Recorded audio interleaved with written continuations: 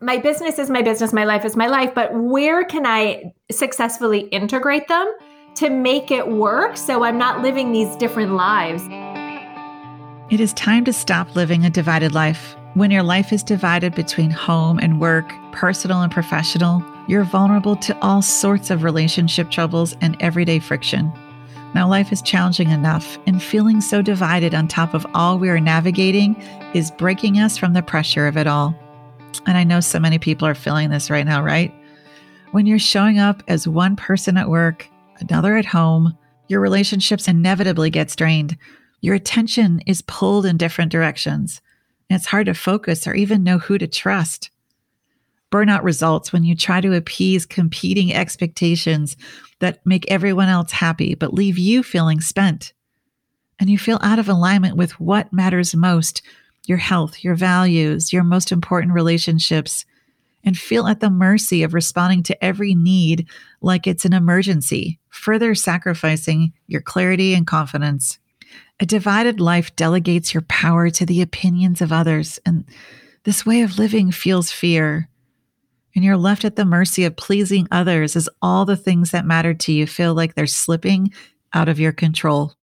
I'm Rebecca Ching, and you're listening to The Unburdened Leader, the show that goes deep with leaders whose burdens have inspired their life's work.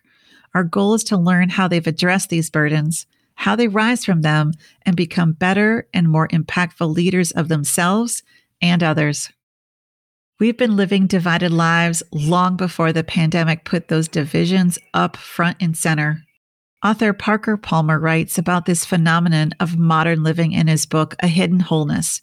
He explains that fear is the chief reason we divide our identities across different spheres: work, family, friends, self. In the process, we end up concealing our true identities, our whole self. And we're afraid of so much. And gosh, for good reason, right? Getting sick, not being able to provide for our families, being misunderstood, creating conflict, missing out, not feeling satisfied with life or work.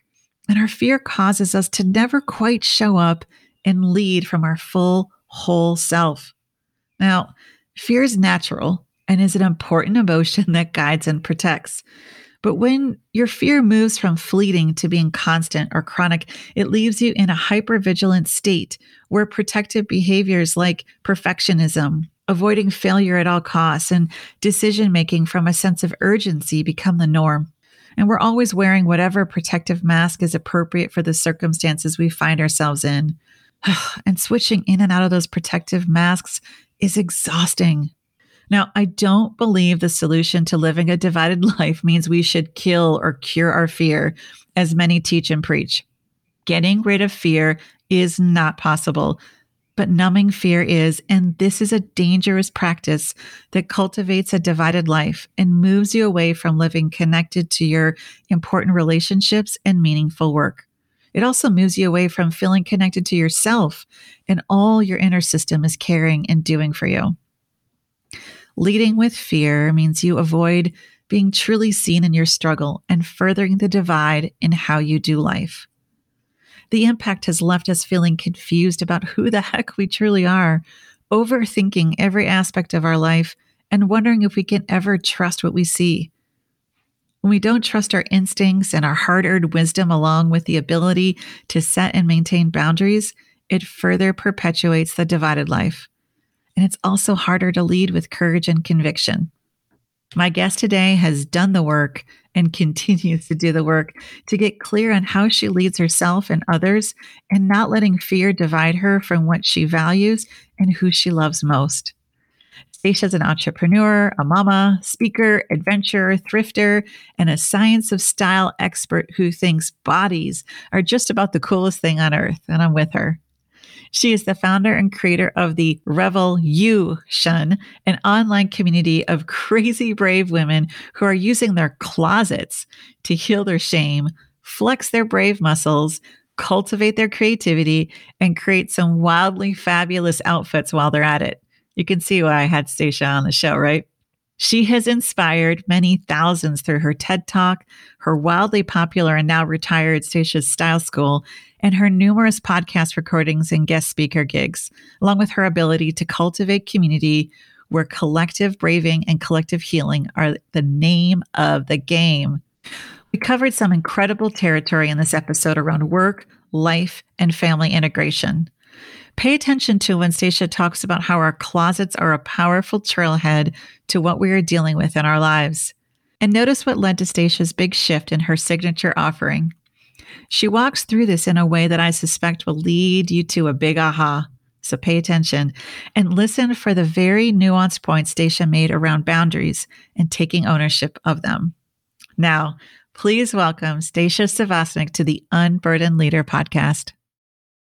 I'd like to start first going back to when you moved to your current hometown. And let me see if I say this name right. Brattleboro. Is that right? Yep. Mm-hmm. Brattleboro, Vermont. Mm-hmm. And your original plan back then, from what I understand when I was doing my research for our interview today, was that you were going to be there for a couple years while your husband attended school and then go back to working and living overseas after he completed his program. Mm-hmm. Well, you're still in Brattleboro, Vermont several years later. 14 years later. What happened that altered that dream and your professional path? You know, I had a baby who had complex medical needs, and that was the biggest disrupt and pivot of my life. My husband and I had just finished the Peace Corps. We lived and served abroad in the country of Moldova and really loved that international work. So my husband came back, decided to go to school and study conflict transformation to do peace work. I had gone to Costa Rica and gotten my teaching English as a second language, as a foreign language certification. I had gone to Nicaragua to do a Spanish immersion program because I learned to speak Romanian, not a super helpful language unless you're going to go to Romania or Moldova. Like there's two countries where that language is useful, but it was a Romance language. So I figured I would go do a Spanish immersion. So we were setting ourselves up to have this international life. And the idea was, you know, he would have the full-time employment. I would teach English on the side, raise a family, and I would teach English because I love teaching. I love educating. That's just something that I love so much. So it was this perfect plan. And then we have a child with these complex needs, and we were immediately married to a hospital. And there was no way. There was just no way I was leaving the support of Children's Hospital in Boston. So, we didn't do anything local. We had all of her services over in Boston. And it was an unbelievable first, 3 to 5 years of her life. She had multiple issues. At one point, we had about 12 specialists that we were seeing. We averaged between, and this sounds bananas, and I tend to be the queen of hyperbole. If you follow me online at all, that's one of my things. But we actually averaged between 4 and 9 doctor's appointments a week for about 5 years. So it was a really intensive time for me. And I became so dependent on those providers and the sort of the community that I built around taking care of this child, this incredible child, that there was just no way I was going to leave it. And so the transition actually, I sometimes look back and I'm like, that was amazing. We just let go of that dream without even a thought, because this love for this little child that we didn't know was going to survive or not, everything just went into supporting this child.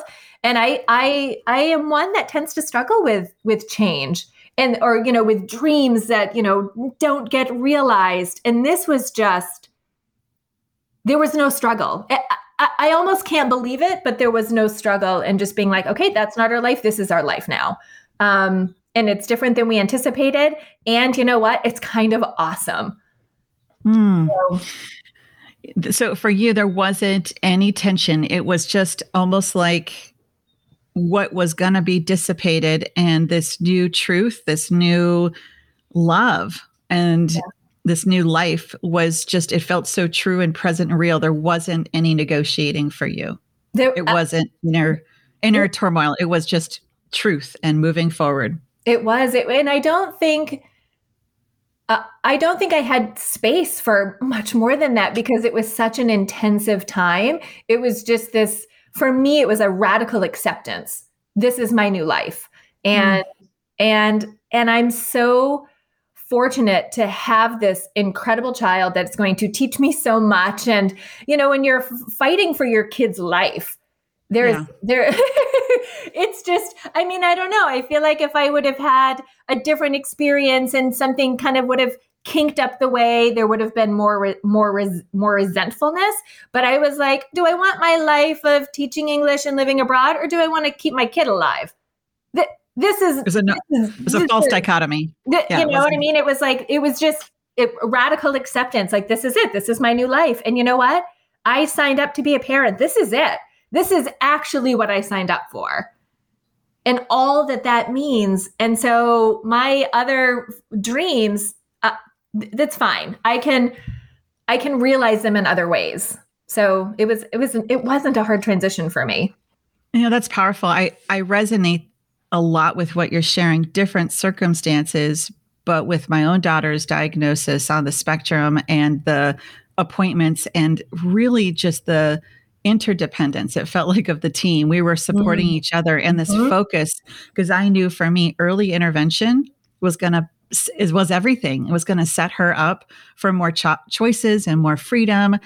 And it wasn't blinders. It was just a radical focus. And that's the sense. And it felt like this is the world. But everything else was going on outside of me, but our little bubble was in this zone. Yeah. What impact did the love and support of your local community during that time have on how you lead yourself and even your community today? It's such the support that I received from my community. So we moved here when Raisa was 6 months old, and I didn't know a single person. My husband was in grad school full time and working full time because I couldn't work because I was special needs, I'm going to throw air quotes around that. Like, I was a medical mother. So the work that I was so involved in only the medical care and the medical community, they were my people. Right. And so we had every week that, the typical therapies that we had for our child she's hearing impaired. I don't even know if that's the correct. She has hearing loss. Right. So right off, as an infant, we started with a sign language teacher in our home, which was super fun, like baby sign language, but like to the next level. It was super cool. Right. And we had, occupational therapy every week. We had physical therapy every week. And we had a speech language pathologist every week for oral motor development stuff. And they were all women, these providers. And I look back and I'm like, they kind of like, it was like 10% their vocation, 90% supporting Stasia is really so much of what they're. I agree. Yeah. You're working with a mama who's like a brand new mother in a brand new community that has no family support. My husband's family doesn't live locally. And I was on my own, doing some really intensive stuff. Wasn't long before we moved here, Raisa was in surgery. She was in a coma for 8 days. And then, she was on life support. We've been through the stuff with her, and then tube feeding and multiple surgeries, anesthesias, blood draws. Just the number of things. I was frazzled. I was raw. I was tender. And these women would come over to do, to stretch Raisa's fingers. And they're like, maybe they're doing that, but mostly I'm crying on their shoulder, asking, like, I don't know how to do this. This is hard. I'm tender. I'm raw. I need somebody to hear my story. I need somebody to say, this is hard. It's okay. You're struggling. Right. So that, if I look at the work that I do now with women, I've just, I taught style school for 5 years. So you come in and you think you're talking about the pants, and you talk about the pants for 5 seconds.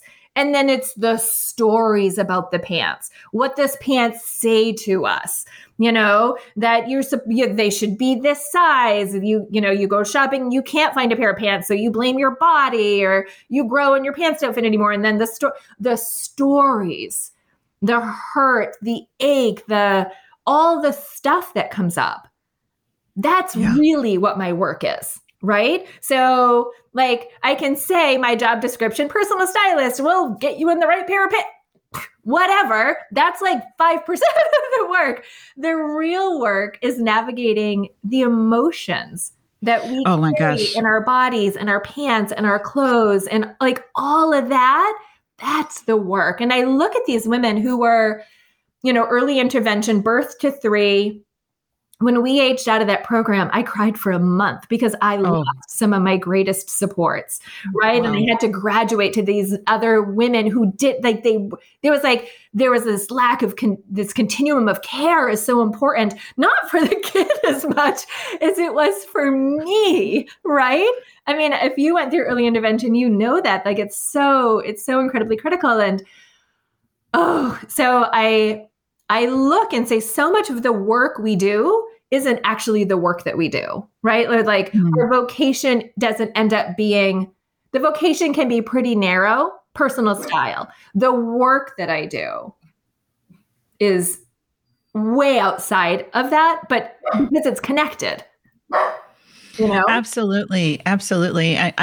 My gosh, my brain is going a few different places. And on a personal note, just thinking back to some of Hazel's providers back then, and it was time to move on for everyone else but me. and I'm like, but I need you. And they're like, we can't bill insurance for that. Hazel's doing great. And I'm like, but me, because you get it, you get my story, you get her. What if something comes up? And it was like launching me to trust me in this aspect of motherhood. Mm-hmm. But the loneliness of that time combined with the fierceness of the time, it sounds like you get that. There's this sense of clarity and purpose. And for us, it wasn't like literal life or death. Like you were navigating, as I'm sitting here empathizing with that and even feel emotional. For me, the tenderness was helping her be in a world. Like, how do I help her navigate a world that may not be ready for her? And I think there's parts of that was the aspect for you too. Absolutely. And I also just love what you're saying and recognize, I mean, I will always and still do occupational therapists and speech and language pathologists are like, they're in my heart. We're so much more than our titles, right? Mm-hmm. And when we are with people, we are with stories. Mm-hmm. We are with the catalyst is our children. The catalyst is those dang genes. Mm-hmm. That's a whole nother story. Being 5'2" and curvy. They back in an 80s child. They did not make a diversity of sizes like they are today. Today, I mean, it's like choices. I'm so happy, but the story wasn't about the genes. It was about, and not even about how they fit, but it's not finding something that fit and feeling left out or feeling like my body was wrong because the story didn't have it. And that experience set you up to be able to sit with these stories and not just stay focused on the job at hand, right? That's just so powerful. And this is a great question too, because I know I had some big reckonings over the last few years. So often entrepreneurs and business owners polarize their work and their family against each other. And I noticed that was coming up a lot in my own life. And I'm like, this feels odd. This doesn't feel right. And I have some thoughts on that, but I want to hear yours first and how you approach all of your work loves and all of your family and personal loves without pitting them against each other. It's an ongoing practice, right? There are times when I feel like I'm nailing it and I'm able to do this beautiful kind of integration. And then there are other times where the whole thing is blowing up in my face and I feel like I'm just sucking at everything. I'm a terrible parent. I'm a terrible wife. I'm a terrible housekeeper. I'm a terrible worker. It's when the polarization happens, everything seems to fall apart. It's when I can gracefully integrate it that everything seems to be able to find a flow. And I think that that's something that I'm still, I'll have it for a while and then, I don't know, there's a pandemic that that happens or, you find a flow and then there's a pivot and then it's trying to keep up with that pivot and pivot with the pivot, right? So I think that's whiplash pivots some days. Yeah. Right. Yeah, and it's hard. And it's so much of what I've been trying to do is sort of my business is my business, my life is my life, but where can I successfully integrate them to make it work so I'm not living these different lives? And so Yes. that, Yes. and I mean, when I first started my work, it was all about the style. Everything was about the lipstick and the pants and the dresses. And then my life shifted. And we started doing more adventuring together as a family, right? We pack our Prius, all four of us with a tent and a couple of pairs of underpants, and we would take off for 2 months without a plan. So how do I incorporate that into my business? How do I change the definition of the work that I do, right? I do style. Actually, I do inside out congruency. What is it?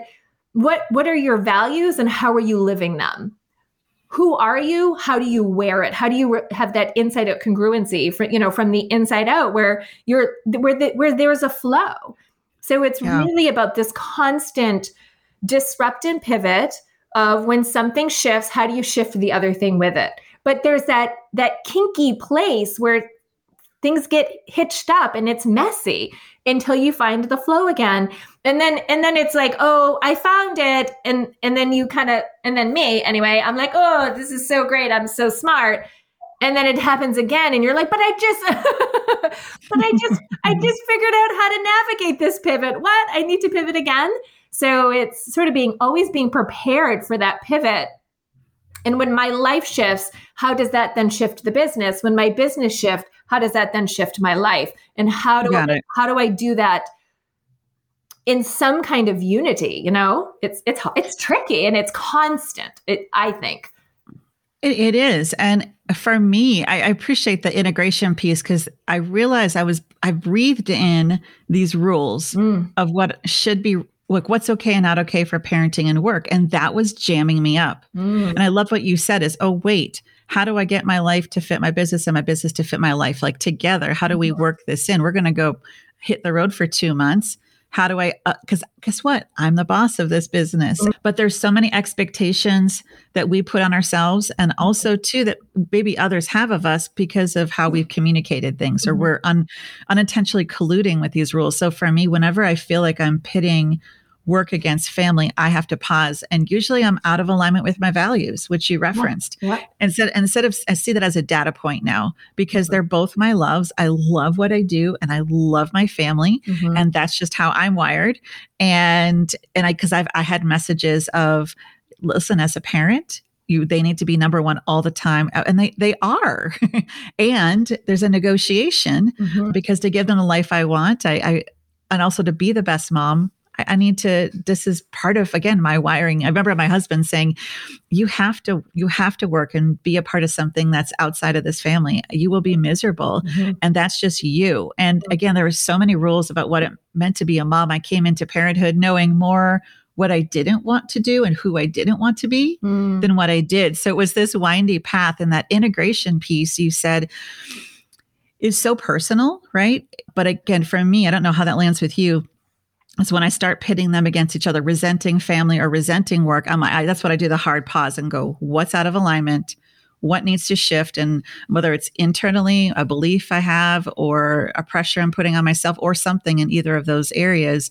And usually I regroup with my husband. He's one of those few people that can just speak through the noise and I hear him. And I'm like, okay, what's going on?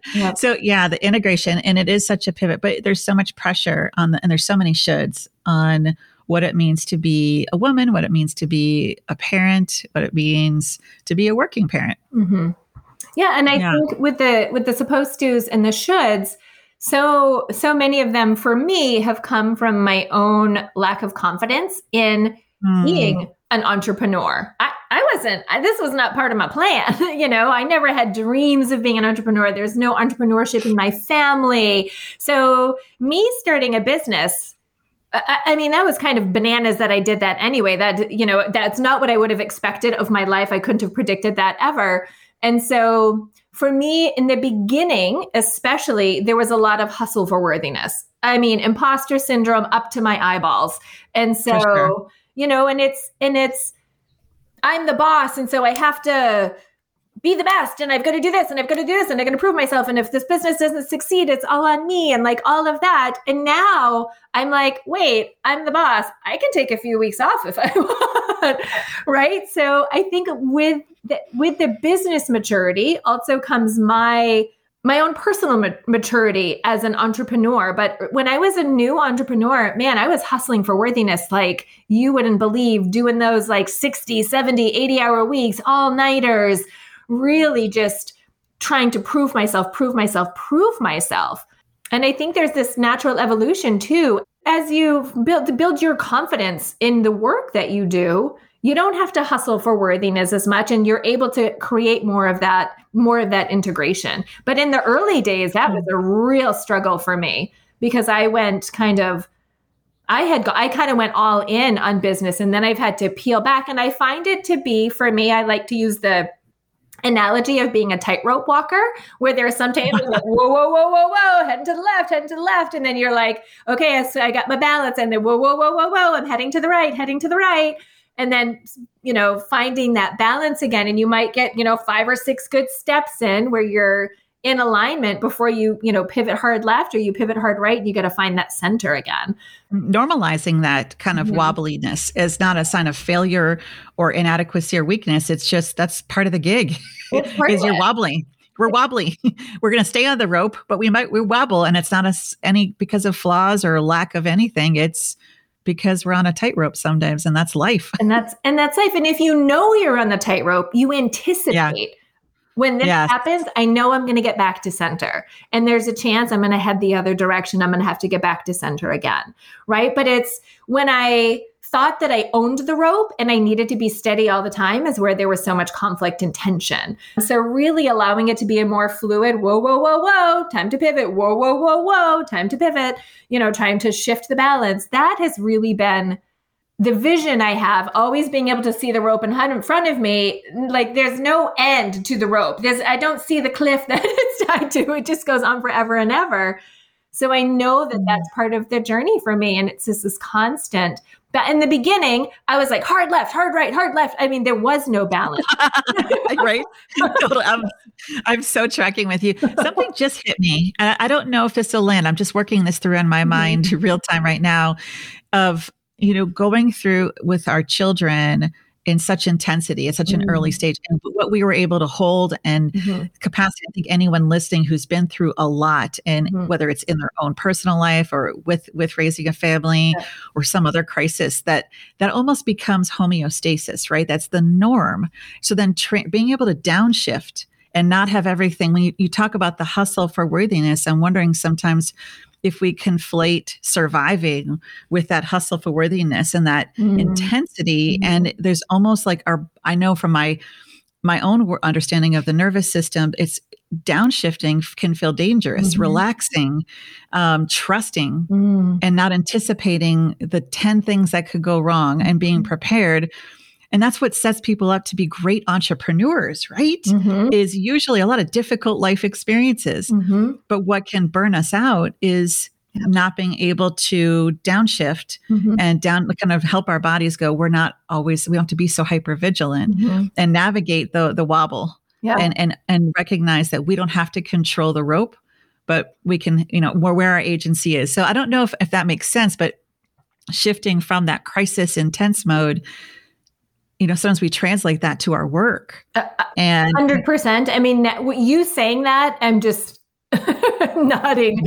Big yes. And I went from intensive parenting. And really what happened for me too, is I went from intensive parenting for 5 to 6 years, where I did nothing but parent Raisa and navigate all the medical stuff that we were navigating. So that was so intense that I became a little burnt out, and I needed something different. So that was also part of my swing. So I swung towards starting something new, but I started it with the same intensity in which I stepped away from. That's what you're saying, and it's landing for me real good. I'll say that. Yeah. Yes, that's it. Yeah. Just thinking through that. And it was like, oh, wait, I'm not in the same place. I had to, and that's bringing it back to that integration piece, Yeah. and that there were parts of me that didn't realize we were at a different season in life. So I love that rumble. I'm curious for you. I mean, this is a good segue. How has parenting your kids helped heal burdens from your own childhood? Parenting is hard.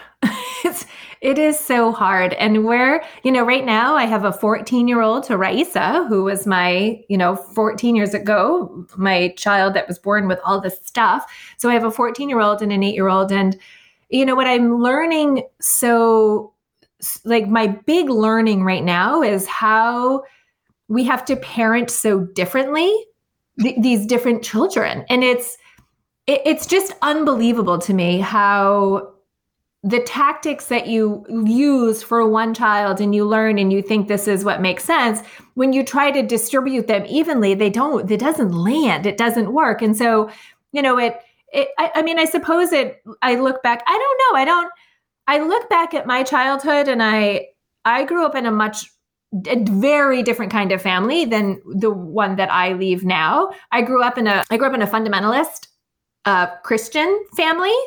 So I took a hard swing. I can tell you that. So really, yeah, I grew up in a fundamentalist Christian family, going to Christian school. I had I was shamed starting at a very young age. My fear in life was burning in the fires of hell and suffering eternal damnation. That was a purity culture type of things, and Pentecostal Christianity was the way that I grew up. And so in my early formative years, my childhood was laced with fear. I was terrified. Wow. I was terrified. And that was a scripture we learned in like kindergarten. Burning in the fires of hell and suffering. Not trauma-informed Sunday school. Right? So I look back at that, and I look at the times I was sent home from school for wearing a short sleeve shirt because it was too provocative as a 6-year-old, right? So early on in my life, I was trained to fear my body, that my body was a sin, right? It was that was my original learnings about my body, was that my body was a sin. Right. And their body was going to be the catalyst to eternal damnation if you didn't hide it, judge it, whatever it is. Wow. Yeah. So so my childhood was very much within the structure of at least where I grew up. My church was curiosity was the devil. You know what I mean? And I would be like, well, how did Jonah live in a whale? Like, that doesn't make sense to me. And it was, shut up and have faith, right? That was very much no questions asked, blind faith. And so I look back at my childhood, and I at one point think that I was curious. I was a curious child. And then curiosity became this thing that was what made me bad. Curiosity was bad. Creativity, bad. Bad. And so my years through, elementary school, middle school, high school, when I eventually switched over to public school, were torture for me because I still had these foundational beliefs that curiosity was bad. Don't ask questions. We'd learn about evolution. And by the time I was in 4th grade, I had severe hives. I was getting gray hair. The stress on my body was so intense when they switched from Christian to public school, because the paradigms were so different, and I didn't know how to navigate that. And I don't think I really started learning how to navigate that until I was into my 30s, right? This was something that really kept me stuck and was a story that I had in my head for a long, long time. And so the way that I parent now, holy buckets, it is so different, right? Because I don't want my kids having that kind of fear. I want my kids to appreciate their bodies for what their bodies do, these incredible vessels that house their soul fire, their spirit. Ask questions, get curious. We'll talk about anything and everything. Nothing is taboo. Nothing is off limits. Let's talk about it, right? So when I look, the difference between the way that I was raised and the ways that I'm raising my children, they couldn't be more different, in my view. How has that been healing for you and releasing burdens from that time for you? I That's a good question. It helps me. So the healing that I've done, even like with I think my healing had to happen outside of my parenting to be able to affect my parenting, right? And so to be able I love to that. change that narrative of you're not creative, don't be curious, don't ask questions, right? Or your body is a sin. I had to do a lot of work to build a relationship with my body, because my foundational belief, even though intellectually I knew it wasn't true, because I'm a, You still a carried new that. age, liberal woman, that is still, it's like embedded in my body. And so to come up against that over and over and over, and the years of work that it's taken for me to build a relationship with my body, to be able to say, the thing that I value the most is curiosity, right? But the work that I had to do to get there, to be able to parent my children in this way, has been immense. So I don't know if the parenting itself has been the catalyst of change, but the catalyst of change had to happen for me to be able to parent the way that I do. So to be the parent you wanted to be, it required that deeper work. Mm-hmm. So and maybe being a parent was the catalyst, realizing I don't want to repeat that. I know for me, that's definitely been the case. And I think there's also been opportunities and moments where I'd have memories of how I was parented or things that were said or done, and then I get to do it different real time. And there was just something, kind of those little subtle moments of, we're doing this different. And it's scary and it's exciting and it's empowering. And even in work too. I mean, even in just how, we're in my community, just doing things differently, slowing down with some of that stuff. Because I do think some of our biggest, I do believe some of our biggest pains and our biggest burdens do inspire our life's work. And I'm hearing, I didn't know that's part about your story and from my prep work. And my gosh, it makes so much sense about the work that you do. So I want to talk a little bit about that. You talked about Style School, and you recently launched an updated program. What inspired you to sunset Style School and then create your newest offer, I'm going to say it right, REVEL-YOU-TION. Is that right? Yes, REVEL-YOU-TION. REVEL-YOU-TION.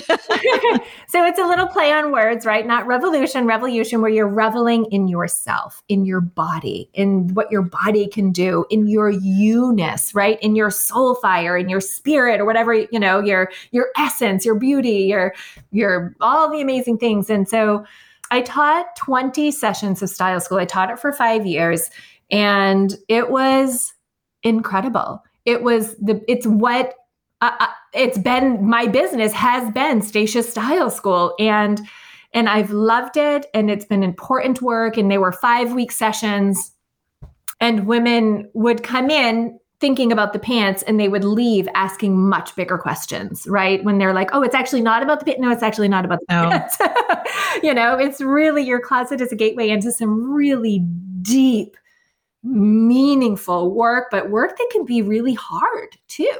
Okay, right? Pause here for a second. Just pause here. Your closet is a gateway to deep, meaningful, and very likely hard work. I just want to hold that thought. And whoever's listening, thinking about your closet right now, I love that, looking at my closet as a trailhead. I made some big changes this year. I've decided not to buy any clothes this year. And for me, I'm of the personality. I enjoy purchasing things, but I realized I was tipping, especially after I have a whole new pandemic wardrobe, which is badass and awesome, and supporting great businesses I love and are doing great work. But there was something deeper there. And I told a friend, I said, I'm going to do this for a year. She said, well, most people do a fast for 30 days, maybe 90. You don't, I'm like, no, I feel this in my soul that I have to do. There's something deeper. And I moved half my closet and stored away and put just what I'm wearing, and I'll shift it around and I'll shop my spring wardrobe. And I'm a little nervous. I'll confess, I'm a little nervous, but I unsubscribed from all of my new emails. And I remember feeling like, and I'm like, Rebecca, you can subscribe. And I, muted all of my social media, because I love these companies. I love their mission, and there's something exciting about them, but I'm still teasing out. I'm still like, we're wrapping up Q1 here during this conversation. So I'm just really, I will be using this in both my clinical and leadership work about the trailhead. I'll be bringing you into so I work. Like, let's talk about your closet as a trailhead. What's going on? Yeah. So sorry, I just wanted to give that statement a moment. I'll be thinking about that for a while.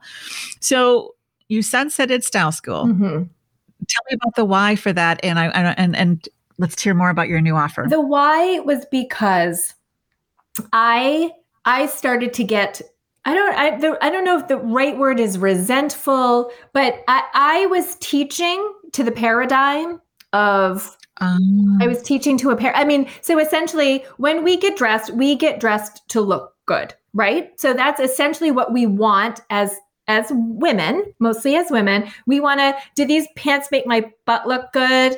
Is this the flattering word? Oh, the flattering word. It kills me. Why does it kill you? What bothers you about the flattering? Because really flattering is, how close do I come to the ideal? Here's the apex of beauty. Flattering is how close am I to the apex of beauty? That's how most people to meeting the standard. Right? So most people that ask that question that you've worked with really were comparing themselves to culture's ideal of beauty and enough. Beauty. Yep. And that's okay. Yeah. So even when we talk about balance and proportion, so I've got wide hips and a narrow torso. How do I make my hips look more narrow and my chest look a little wider so that I fit the ideal? So that I'm closer to the standard, right? I taught this. This is what I taught. I taught, like, here's how, if you're self-conscious of your hips, here are some hip visual minimizing tricks. And it's the idea of balance and proportion, which goes into sort of like the art and science of style.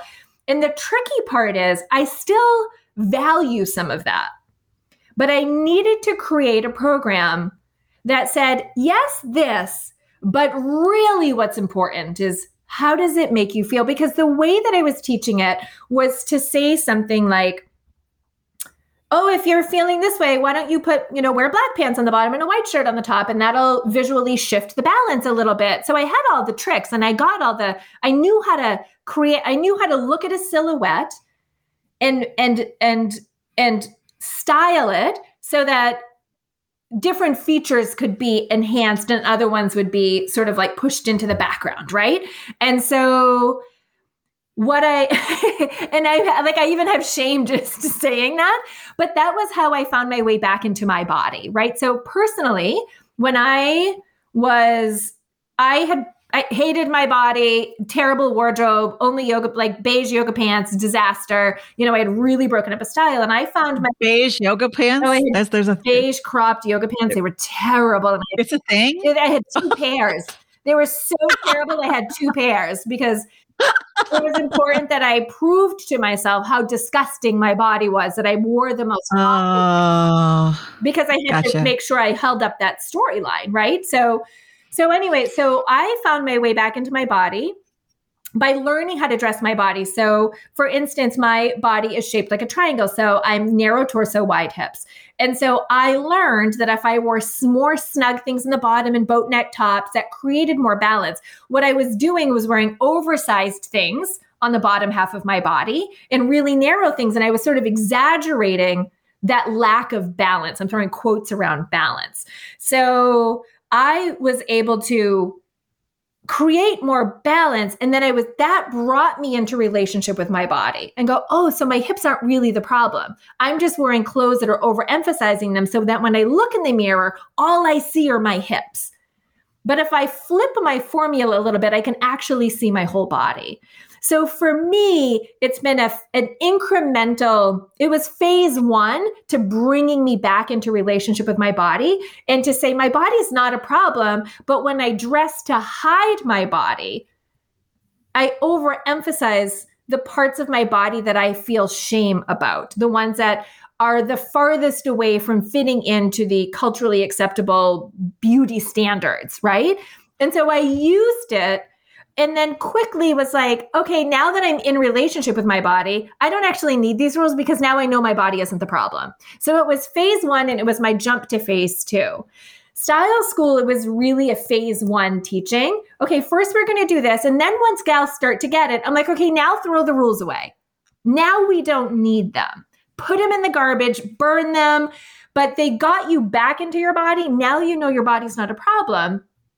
Let's let that go and let's move forward, right? But you're like, yeah, but I finally fit. I'm finally there. I'm not letting go of this to save my life. Are you kidding me?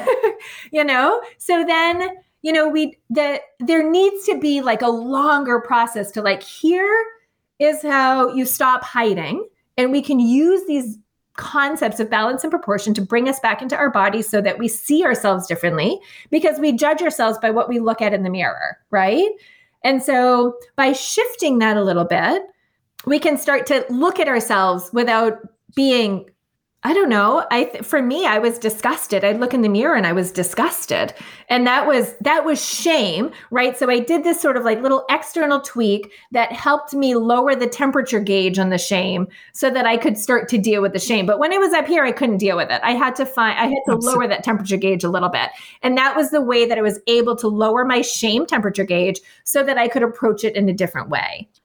Style school is shame triage. It's shame triage. It was phase 1. Stop the bleeding. Yep.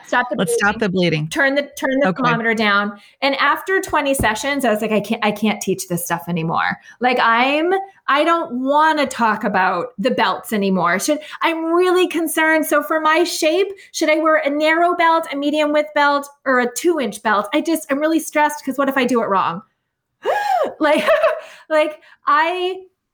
I worked in that phase 1 triage, turn the temperature down for so long.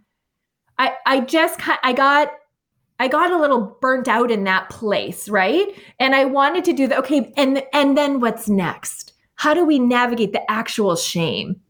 How do we talk about that? We can still use our closets because it becomes a trigger for us. And so it brings some of this stuff to the surface so that we can navigate it in community, talk about it, hear other women say, me too, you too. But I always thought that if my hips looked like yours, then I would be happy. But you have those hips and you have a thing.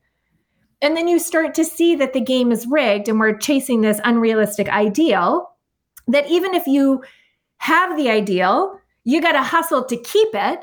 And then you're terrified of when your body is going to change or when the ideal is going to change, because we all know it shifts, right? So even if you happen to fit the cultural standard today, it could shift tomorrow and you're not going to fit anymore. Your body could change. Holy crap. So you got to hustle to stay in the box. You got to hustle to meet that standard.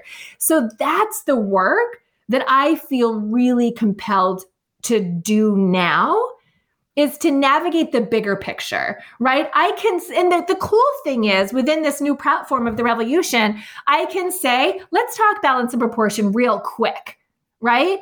Here's how it works. Some days you're going to use it. If the temperature gauge of your shame is high, let's turn the gauge down a little bit. Let's get you balanced so you can look in the mirror and not hate yourself. And then let's have the conversation about the shame.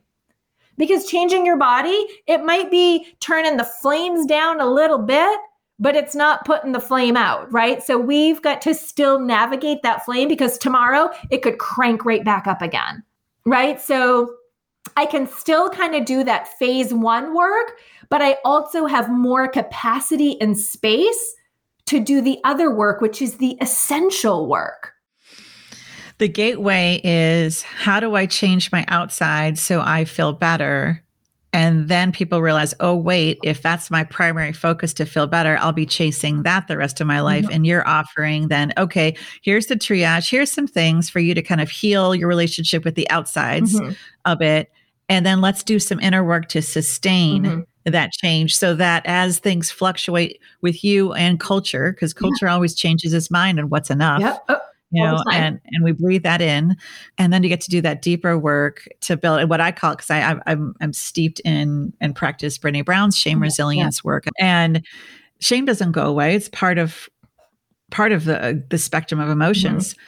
We think we can kill it, but we can't exile, but we can help heal the wounds that shame's caused. And so is that part of what you're doing in your new program? Yes.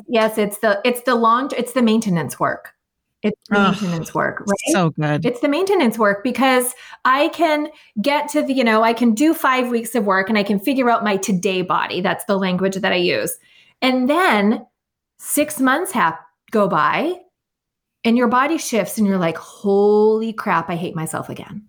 And it's like, so, you know what I mean? Like, I hate my body again. My body's betraying me. Yeah. My body's doing this terrible thing to me. And it's like, no, your body's job is not to stay the same. Your body's job is actually to change despite what you've been told, right? So really, it's the shifting of paradigm away from my body's worthiness, which is therefore my worthiness, is dependent on how tightly I adhere to the beauty standards, how closely I fit or don't fit, right? To saying, that's crap. It's still the standard that's used and that we have projected on us all the time. And there's another paradigm where we value what our bodies do. So I can be mad at my thighs for having cellulite, but holy crap, they hiked 14 miles the other day. What about that? That's awesome. Okay. I'm with you. I mean, you're familiar with my lens and I'm with you 100%. I also know it's really hard to move past that phase of all I've got is just to want to just feel a little bit better here. That deeper work, I don't know about that yet. I mean, because that's scary, right? Or it doesn't feel, it's not efficient work. It's not quick work either, but changing the belt is quicker, right? And I think that's what I see a lot of folks, whether it's, in really, like I touched on earlier, focusing on consumption culture. And whether it's media, whether it's stuff, whether it's the clothing for me, I'm paying attention to, but now I'm like, I want to decorate everything. I'm like, no, easy. And I think there's something about this that's connected to consumption culture and the newest and the best. And you're really passionate about thrifting. Yes. And so just briefly, I would love for you to talk about some of the common misunderstandings and stereotypes around thrifting, because I've had to tackle some of them myself. Like my daughter, she will not buy anything new now. She wants everything from the 80s. If it's not, I told her, you can't get bras and underwear from the 80s. And she's mad. And I'm like, that's nasty. I told her it was illegal. It's illegal to sell bras and underwear from the 80s, and I will not break the law. If it's hyperbole. We do hyperbole here too, Stasia. We do hyperbole. But I'm like, okay, that's stank. That's nasty. But we're going to get 80s style, and I can definitely hook her up there. But what are some of the common misunderstandings and stereotypes around thrifting that you share with your students? So there's a lot. One is, and there are things that I used to be ashamed of that I'm no longer ashamed of. So, like, what if I buy something at the thrift store and the person that donated it sees me? Interesting. The terror. Right? So that's a thing. Like, what if people see me wearing their throwaways? Right. And so to me, it's just a matter of a reframe. I live in a small community of 14,000 people. And it happens where I'll be walking down the street and somebody will be like, do you get that sweater at Experienced Goods? Sure did. That was mine. Right. And so there can be this really cool exchange in my small community where I see people wearing a dress that I donated. And I'm like walking down the street with a handbag and she's like, did you get that Experienced Goods? I did. That was mine. Oh my word. I loved it. I got it. Here's the story. And so I think if you celebrate it as it still had life, it just didn't fit. It didn't fit me anymore, whether it be because we're dynamic women and we shift and change and something no longer works for us. It's like milk. It expires. That shirt's still in great shape, but it expired for me. Right. So I passed it on. Now somebody else gets to enjoy it and feel beautiful in it. And they got it for $4. What a treasure. Right. So I think that is just a matter of a reframe for a lot of people.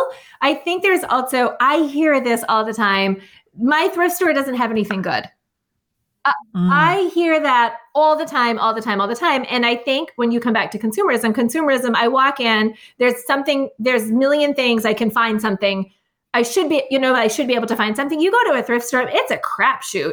I mean, I can walk into a thrift store and not find anything for eight trips. I can literally go 8 times and walk out with nothing. But I'm not going to write a story that says my thrift store doesn't have stuff for me. Because I know thrifting, it's a different than your mall mindset. Yeah, mall mindset doesn't translate It to doesn't translate thrifting to a thrift mindset. store. And it's quick and easy. I have 20 minutes. I want to be able to go in and I want to find something. You Yes, can't which is bring American culture. American Yes. culture. It's a complete, you got to throw out all your expectations.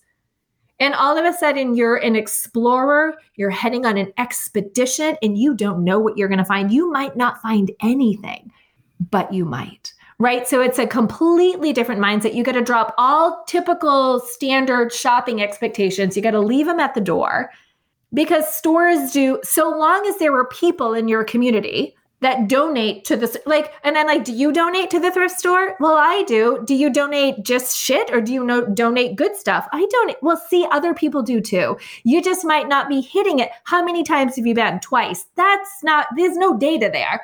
Go to the thrift store 45 times and then report back. That's the appropriate kind of data, right? It's a high volume practice. And it's almost part of the detox of, I mean, you brought mall culture, of this lots of choices and quick and fast. And so that means, but this is not efficient, but efficiency sometimes is more costly and does, for me, realizing how so many of the things I'm really caring about are in conflict with ease, the ease of consumer culture, I should say. And so I'm like, dang it, because I do love efficiency. Well, I really do. But efficiency at what cost? Right? So if you then go back and you look at it through a sustainability lens, there are enough clothes on this planet to clothe us right now, right? So I will say I'm looking for a white sweater. I don't go and buy a white sweater. I will look for a white sweater for 6 months, 8 months, 18 months. And I wait. And so it's also developing this, it's pulling me away from quick fix mentality. Yes. And saying, you don't need it. You want it. And at what cost? Are you going to really go to H&M and buy this synthetic thing just because you want it now? I want it now. I mean, isn't that like from the Charlie and the Chocolate Factory, you know? I want it now. Yeah. Really bad accent. My friends in the UK are probably cringing. So yeah, that's actually really interesting because if we sit with the discomfort of not getting it right now, then other stuff comes up and that's not fun. Well, but that's the mentality. I'm not like that comes up, right? So, and then you hold on to what you do have, even if it doesn't work for you, because what if you can't replace it? So this is when I thrift, I am stepping into a mindset of trust in the universe will provide. As opposed That's really vulnerable. That's really vulnerable. It is, especially if you grew up with money issues, stuff, you know what I mean? You grew up in a place of lack, which I did, we grew up very poor. And so it's a practice for me, right? And I will wait. Sometimes I have waited. I remember I just bought it. I was looking for a down vest. I looked for 3 years and then I finally bought one new because I couldn't find one. But I waited. I remember that. Years. I remember you posting about that. Years. And I found a sustainable brand and I waited for it to go on sale and I spent $119 and I'm so proud of this vest that I own and I wear it and it's like a treasure for me. Because I waited a long time and then I saved my money and I bought it from a company that's, a certified B company with B Corp, certified B Corp. Certified B Corp. And, they've got good ethical practices. And so then it felt good to me. So if I'm going to live this life of congruency, then and I think, I vote with my dollars, I'm going to make sustainable choices with the way that I purchase. And for me, thrifting keeps me away from fast fashion, keeps me away from the environmental impacts of fast fashion, which are absolutely devastating. You watch one documentary and it's terrifying, right? It is. And it breaks that habit of, I want it now, the Amazon mentality now. What? well, I have to wait 48 hours. Are you kidding me? Right. And I'm like, I waited 3 years to get a fast. We can leave it, you know? I am, and I'm thinking of a lot of my mom friends and a lot of other parents that are just barely keeping everything together, juggling, and they're like, "Oh, now you're telling me I have to go do all this stuff," and that's not the message at all. I want to make sure I just jump in there and say it's about staying curious and just I do think it is about slowing down and picking and choosing the stuff. I think everyone I talk to is like, I have too much stuff and I'm over it. And we don't know. Yeah. We don't know the options. We don't know the culture of thrift. I mean, the culture of like secondhand or even, but you know what I love and people are catching on is those Facebook groups. It's the buy nothing groups. Have you, you guys, those buy nothing groups, and those are catching on. But there's a part of me that still just doesn't trust something unless it's brand new. I don't know where I've internalized that. So I'm playing around with that. So I'm noticing if it's not new, why is it less than in my mind? There's a little something I'm negotiating with, but I just want to make sure too, some folks that are so full with work and kids and keeping it together, sometimes Amazon or Target is my BFF. And we still do Amazon because I also don't want this to it be a righteous endeavor that impacts our mental well-being. I still use Amazon. I mean, when I need batteries, I use Amazon or whatever. You know? It isn't about shaming that or being righteous. It's about getting to the root, though, of how we may be colluding with things that are out of alignment with what matters. And that maybe some of the stereotypes around, especially thrifting and secondhand, might be holding us back from contributing. So I love this conversation. I feel like we could go on. I want to touch on something else that I feel like you do really well, at least you're committed to, is boundaries, and you're constantly rumbling and negotiating with that. And I want to just touch on that. What boundaries and practices are essential for you to be the best human and leader? In terms of boundaries, I think for me, where I have to set my boundaries, one is I have to set my boundaries. And I think that I love that. Yes. Number one, I think there's a lot of pressure out there to, here's what your boundaries should be. Here's what I think your boundaries should be. And sort of, you know what I mean? And really saying, but what feels good to me? Right. And trusting that I can set my own boundaries that are built within the foundation of my own integrity. So good. And I think that's actually one of the hardest things in a world where we're receiving so much information, especially where I struggle, is when it's something I'm not sure I know how to do well. I don't really know how to do this. Can somebody please tell me what my boundary should be? Oh, yes, I get that. Oh my gosh, that so lands. And I've done this. And then I do it, and then it doesn't work for me. And then, oh, how easy it is for me to say, but you gave me that boundary. It's not my fault, right? So it's an easy way to escape ownership of your own decisions. And so for me, the big work with boundaries is owning my boundaries and not getting input and then saying, what is my boundary that works for me? Because I'm going to have to deal with it. No matter which way this turns, I may establish a boundary that is a healthy boundary. I may establish a boundary that isn't a healthy boundary, that's determined by pain and hurt and trigger and rawness, right? And then something goes kerfuffly with it. I have to own that, right?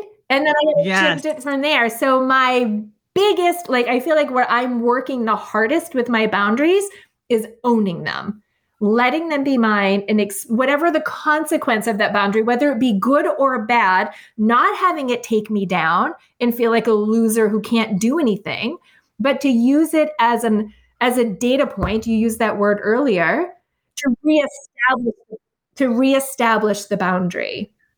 And yes, I think I am in a place right now where I feel like that I can struggle with that sometimes. So it's a constant, this is where congruency, inside out congruency, is so important to me. And it's something I practice in my closet, that I've been able to tune into it in other areas of my life. If I'm wearing something and it's not congruent, I can feel it. If I drink something and it's not congruent, I now can feel it where I couldn't feel it before. If I ate something that didn't settle with me, I didn't know, because I didn't know what congruency felt like. right? So now it's receiving messages that feels good to me, that doesn't, not who told me because they're smarter than me. And I got to I want everybody else to tell me what to do, but really owning my work and that's my work right now. Yeah. And it circles back to what you said at the beginning of our conversation about how your curiosity was crushed out of you and squelched and demonized, literally. Yep.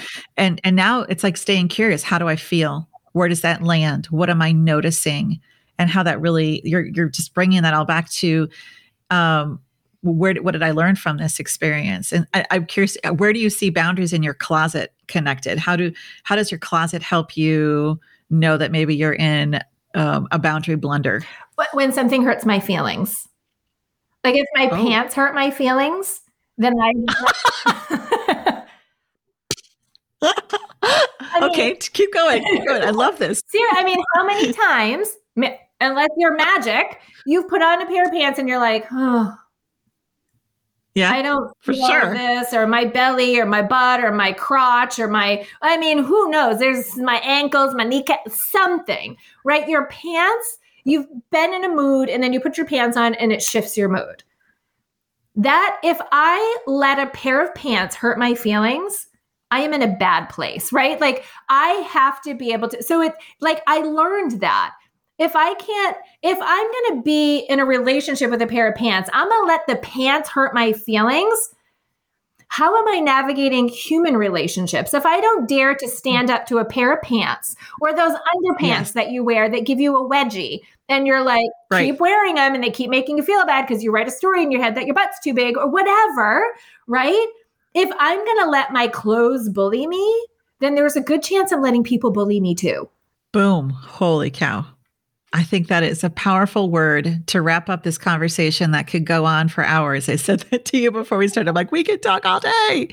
Yes. If our clothes are bullying us, we're likely allowing other people to bully us. And that is definitely a sign that we're out of sorts with our boundaries. That's a powerful word. And I love the integration and the relationship we have and how our closet can help be a place for us to feel deeper connected to what matters most. And how it's also a data point that we're out of alignment and moving away from being safe and being loving towards ourselves, let alone others. So I love this. This was such a treat. I am so excited to finally have a chance to talk to you. Thank you so much.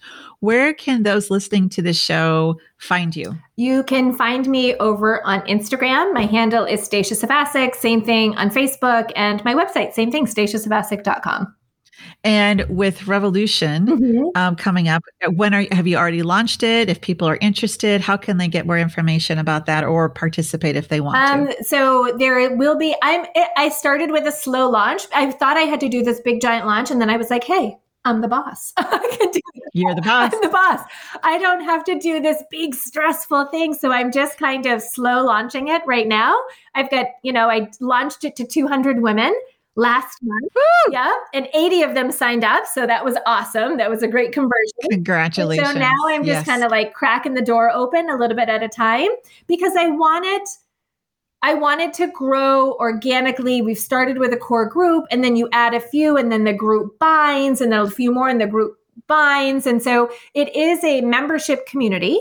So you can come and go as you please, though people tend to stay, right? And I had a similar membership community for 8 months with my alum from Style School, and many of them have transitioned in because the work is cumulative. We're doing the same work and we're looking at it through a different lens every month. I love it. So, and it is cumulative. It's cumulative. And so I talk about it. I'll be talking more about it on Instagram, on my newsletter list, on Facebook. So it's just kind of all out there because it's new and it's brand new. So I'm still learning to talk about it too. Right. So wonderful. Yeah. Well, so thrilled to be able to brag about it. And we'll make sure to have links in our show notes to all the ways to connect with you and your very important work. Thank you for being here today. Thank you for your leadership and for your heart. And I want to be buzzing about this conversation for days. So really grateful to know you a little bit better. Thank you so much. Thank you, Rebecca. If you're feeling at odds with your daily life and relationships on a regular basis, there's a good chance you can blame it on living a divided life. And rooted in that divide is fear. In particular, an unrelenting fear of rejection and being seen as not enough. If you manage this fear by hiding behind your protective masks, you'll feel depleted from living this way. So, how are you navigating the varied and sometimes very conflicting needs from work and personal aspects of your life? And would you say you're living a divided life? And if so, what needs to shift to make it more whole? And how do you respond when you feel fear around making mistakes or being misunderstood?